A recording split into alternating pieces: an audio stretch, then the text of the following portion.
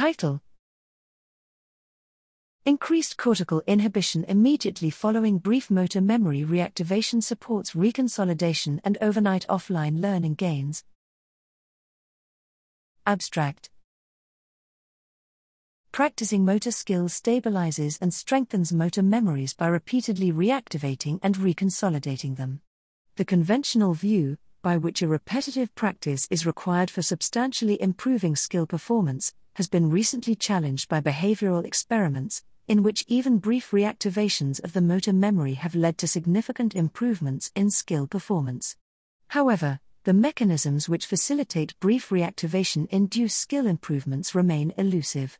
While initial memory consolidation has been repeatedly associated with increased neural excitation and disinhibition, reconsolidation has been shown to involve a poorly understood mixture of both excitatory and inhibitory alterations. Here, we followed a 3-day reactivation reconsolidation framework to examine whether the excitatory/inhibitory mechanisms which underlie brief reactivation and repetitive practice differ.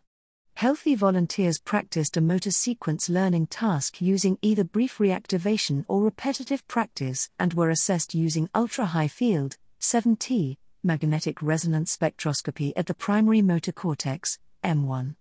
We found that increased inhibition, GABA concentrations, and decreased excitation/inhibition, glutamate/GABA ratios, immediately following the brief reactivation were associated with overnight offline performance gains.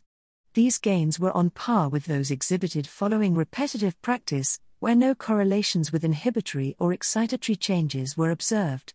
Our findings suggest that brief reactivation and repetitive practice depend on fundamentally different neural mechanisms, and that early inhibition, and not excitation, is particularly important in supporting the learning gains exhibited by brief reactivation.